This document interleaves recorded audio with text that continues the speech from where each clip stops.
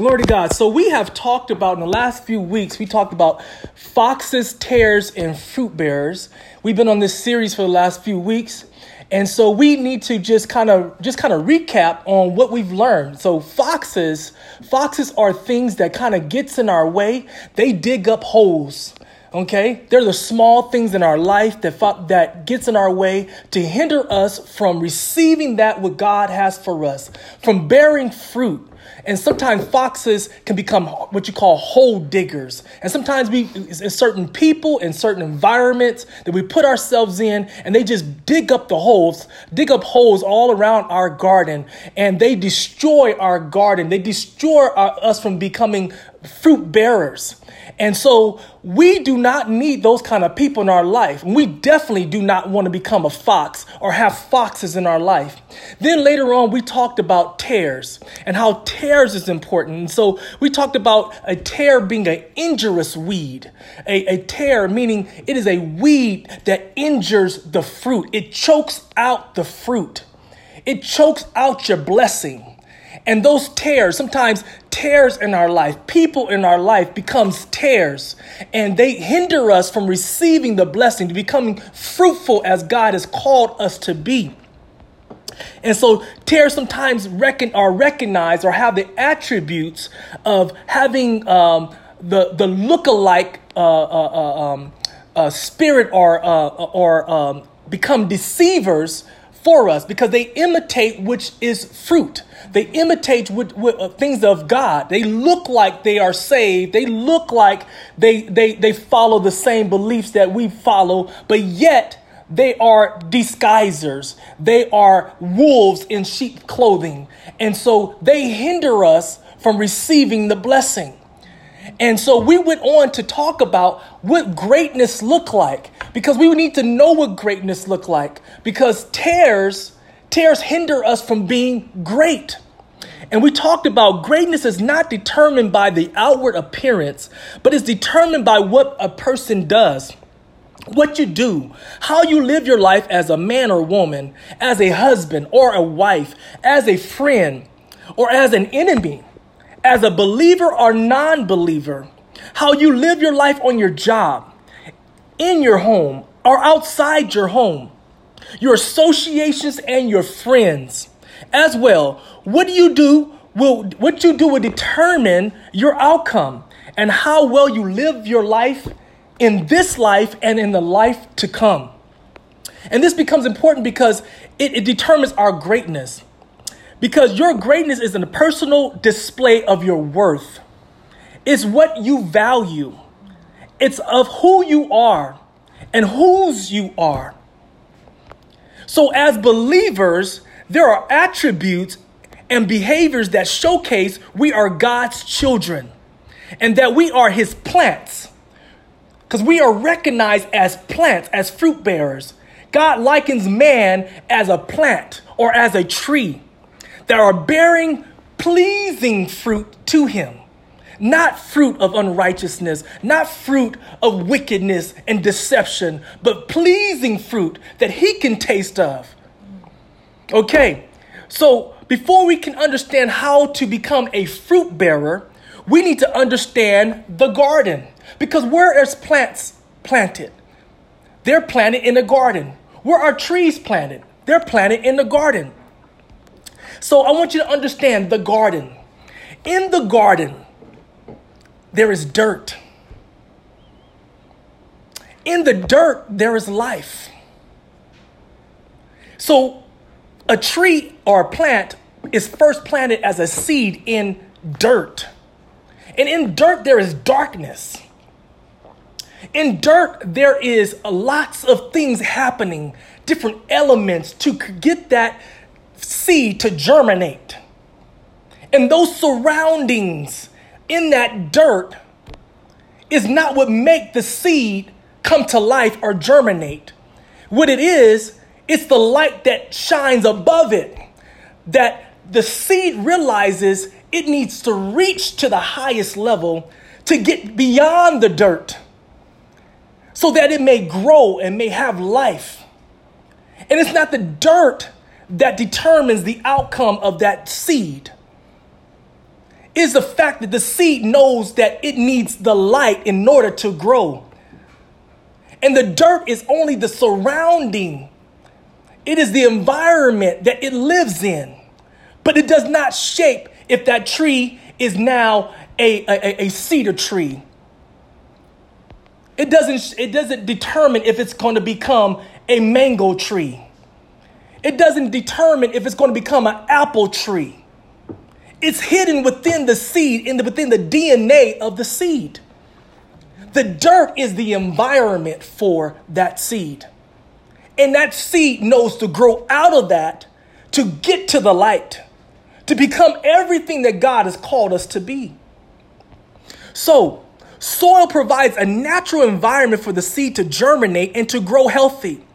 Plants do not need to be planted in darkness, but they need to grow towards the light to mature as a plant.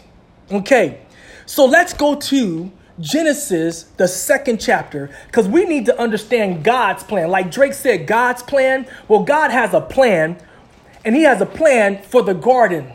And sometimes the garden is a replication of what we deal with in life. It's where God plants us and where we grow.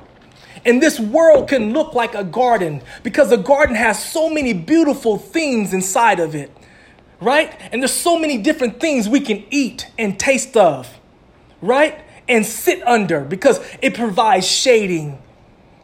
There's a water nearby, right? So it feeds us, it helps us, but it does not determine who we are. So in Genesis, the 2nd chapter, verse 9, it says, the Lord God caused to grow out of the ground every tree pleasing in appearance and good for food, including the tree of life in the middle of the garden, as well as the tree of knowledge of good and evil. See, Adam and Eve was placed in this garden. Inside that garden was good and evil. God was okay with it being there because he was looking to test them. He wanted to see where their heart is. I've given you all these good things, and these are the things that you are to partake in. But of this one thing, I do not want to see you partake in. And if you go on into Genesis, the 2nd chapter in verse 15, it says, the Lord God took man and placed him in the Garden of Eden to work it and to watch over it. And the Lord God commanded man, you are free to eat from any tree of the garden, but you must not eat of the tree of knowledge of good and evil. For on the day you eat from it, you will certainly die. See, in this life, in this garden, and sometimes in the dirt, we grow out things and we become things that God wants us to be. But there's certain things we cannot eat of. Because if we partake of what is not right, that's not holy, that's not righteous, the opposite of it is sin. And sin causes us to die. So if there's anything that hinders us from receiving that which is good, it will hinder us in our growth. You see? So I want you now to turn to Genesis, the 3rd chapter. And in Genesis, the 3rd chapter, reading about the 22nd verse, it says, the Lord God said, since the man has become like one of us, knowing good and evil, he must not reach out. Did you hear that? Man must not reach out. Now that he know good and evil, he must not reach out. He's talking about grow. He cannot expand. He cannot go forth. Take from the tree of life and eat and live forever. So God did not want man to eat of the tree of life and live forever in sin. So this is what he did. So the Lord God sent him away from the Garden of Eden to work the ground from which he was taken.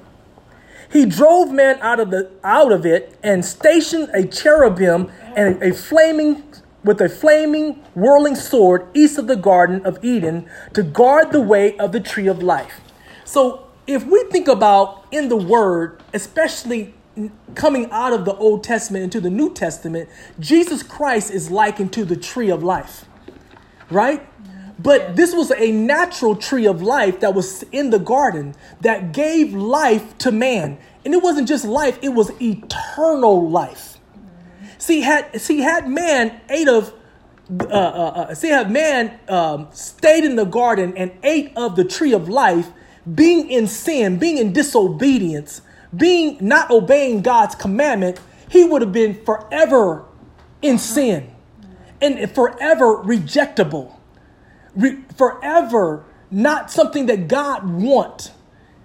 He would be detestable. So God drove him out of the Garden of Eden because he didn't realize that God also put something really good in there, but God never showed him that. God never told him that, because he was testing him. He wanted to see where his heart was. He wanted to see where his heart was. He wanted to see if he was going to eat of the tree of good and evil. And because he ate of it, God realized where his heart was. Because God put it there knowing that he could be tested. And so in life, sometimes we are put in situations so we can be tested. So we can be determined. So God may have an understanding of our heart and what's inside of it. And so let's go to God's heart. The next thing I want you to know is God's heart revealed. God's heart revealed. I want you to turn to 1 Peter chapter 4. And Peter is awesome because Peter walked with Christ. And walking with Christ, he got a chance to mess up in front of Christ and be Peter. But Peter's beginning was not his ending. Because when he began to understand God's way and walk in God's truth, God brought him to the light and he matured as a fruitful tree. And it says in 1 Peter 4, verse 12, it says, "Dear friends, don't be surprised when fiery ordeals comes among you to test you." I'm going to stop right here because I want you to know I'm reading from the Christian Standard Bible. He says, when fiery ordeals come among you to test you, as if something unusual were happening to you. Instead, rejoice as you share in the sufferings of Christ, so that you may also rejoice with great joy when his glory is revealed. You see, so what he's saying, don't sweat it. This is going to happen. This is part of the process. You in this life, there's all kind of circumstances happening. COVID-19, blacks and minorities are being beaten and killed. You know, there is people being molested, and there's spousal abuse, and there's children abuse. There's all kind of diversities happening in this world. And he's saying, don't sweat it, because you was placed in dirt. And in the dirt, you're going to grow and you're going to mature. And you're going to have an understanding of what it is you need to do. And you're going to see that some of these things is not what you're supposed to be doing. You're going to realize that these things are not good for you as part of your behavior and attributes. And you're going to seek the light, because that's how God wired you to be. And you're going to grow through the dirt and come to the light, and you're going to mature as God has called you to do. And now I want you to read Deuteronomy. I want you to go to Deuteronomy, because Deuteronomy is really good, because it talks about the children of Israel coming out of Egypt. The children of Israel had to go through 400 years of suffering, 400 years of bondage. And this is what happened when God brought them out.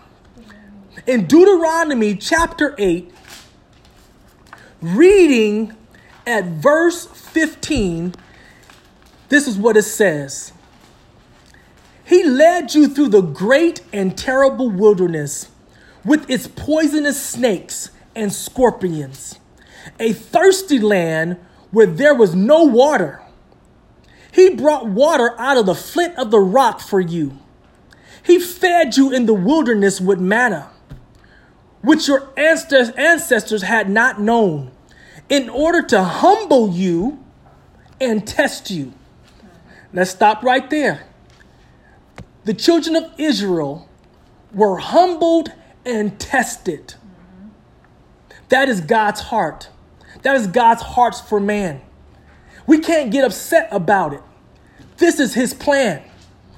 This is what he has a plan. This is the plan he has for man. And in this life, not just for the children of Israel, for us now. See, God will never tempt you, but he will test you. It says here, he fed you in the wilderness with manna, which your ancestors had not known, in order to humble and test you, so that in the end, he might cause you to prosper. See, that's the end. You will prosper in the end, doing it God's way. Yeah. You may say to yourself, my power and my own ability have gained this wealth for me. But remember that the Lord your God gives you power to gain wealth. In order to confirm his covenant, he swore to your ancestors as it is today. See, when we go through the tests, when we go through the trials, God knows that you're going to bear fruit. He knows that you're going to become a blessing and you're going to be a good vine and your fruit will be pleasant to him and he will be able to eat from it. And the birds of the air will be able to come and sit under it, right? People from all over the world will want to be around you because you're bearing the fruits of God. And see, God knows that he has an inheritance for you, but you can never get that until you do it his way. It may be some suffering. There may be scorpions. There may be snakes. There may be all these different things in this world that's going to hinder you from becoming mature in the faith of God. But just know it is his plan. It is his will, and you can do all things through Christ who strengthens you. So let's talk about that. In the garden, we are tested. Let's look at 2 Corinthians chapter 13. Paul is trying to get us to understand the heart of God in chapter 13. He wants us to know, like Peter, don't sweat it. Because this is what the process is supposed to look like. In 2 Corinthians chapter 13, reading at verse 4, it says, for he was crucified in weakness. We're talking about Jesus Christ. But he lives by the power of God. Stop right there. See, Jesus knew that he could do nothing of himself without God. And even him, the Son of the living God, chooses, not just chooses, remains in God in order to exhibit the power of God, to overcome the world. And if Jesus, then how much us? It goes on, for we also are weak in him. But in dealing with you, we will live with him by God's power. Test yourselves to see if you are in the faith. Examine yourselves. Or do you yourselves not recognize that Jesus Christ is in you? Unless you fail the test. See, you have to recognize that Jesus Christ is in you to survive the dirt. You have to recognize Jesus is in you in order to be in the garden. You cannot be a fruitful vine without Jesus Christ. You cannot prosper without Jesus Christ. And it goes on and says, and I hope you will recognize that we ourselves do not fail the test. But we pray to God that you do nothing wrong, Not that we may appear to pass the test, but that ye may do what is right, even though we may appear to fail. See, sometimes we look like we're failing.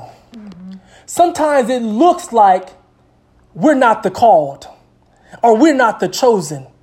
And the world will deny us because we don't look like them.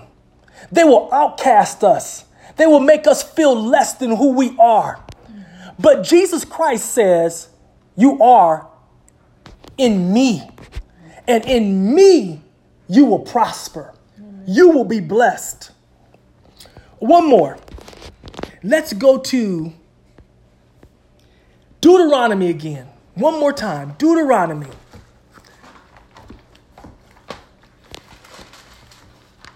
Deuteronomy chapter 11.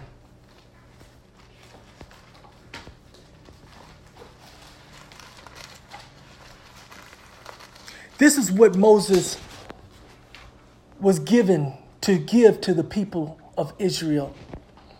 And it says in Deuteronomy chapter 11, verse 8, it says, keep every command I give you today, so that ye may have the strength to cross and possess the land that you are to inherit. And so that ye may live long in the land the Lord swore to your ancestors to give them and their descendants, a land flowing with milk and honey. For the land you are entering to possess is not like the land of Egypt, for which you have come, where you sowed your seed and irrigated it by hand as in a vegetable garden. But the land you are entering to possess is a land of mountains and valleys. Did y'all hear that? God gave them a land of milk and honey, but it was surrounded with mountains and valleys. Sometimes life can look like mountains and valleys, watered by rain from the sky. So where the water comes from? From God, right? It is a land that the Lord your God cares for. Do you hear this? He told this to Israel. This is a land that I care for.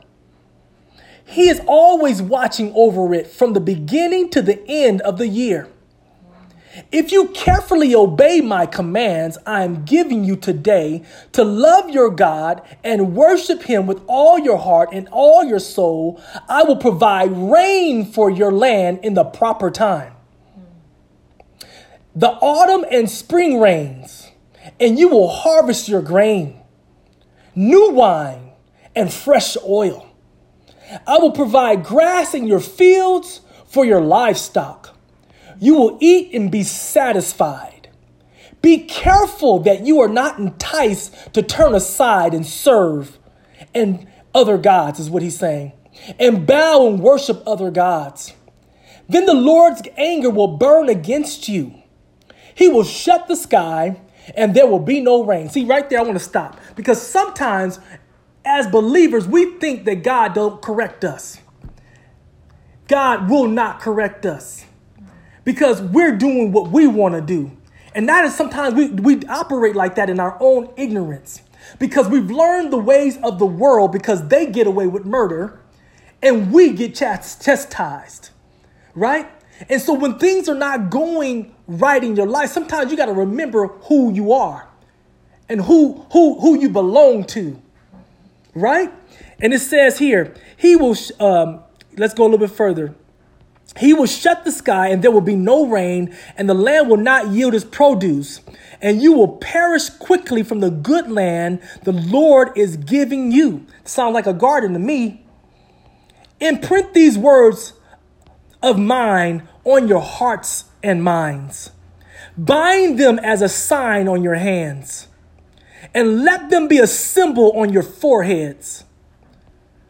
Teach them to your children, talking about when you sit in your house and when you walk along the road, when you lie down and when you get up. Write them on the doorposts of your house and on the city gates, so that as long as the heavens are above the earth, your days and those of your children may be many in the land the Lord swore to you give to your ancestors. See, these commandments are that important. For if you carefully observe every one of these commands I am giving you to follow, to love your God, walk in all his ways, and remain faithful to him, the Lord will drive out all these nations before you. Now I want to skip down just a little bit further. He says in the very end, he says, no one will stand against you. So these are the promises of God. And in his garden, though there may be turmoil in the dirt, though the garden may be pretty and fruitful, and there's so many different trees and vegetables and plants to eat from, know not to eat from sin. Know not to eat from wickedness. Know not to eat from dishonorable acts and disobedience, because you are planted in the garden. And as we go forward to finish this series, we're going to talk about what it is to be a fruit bearer. So now you understand the garden. Let's pray. Oh, Heavenly Father, we give you thanks, we give you praise, we give you honor and glory for sending your word to convict our hearts, to heal us, to restore us. We ask you now, Lord God, that you will forgive sin for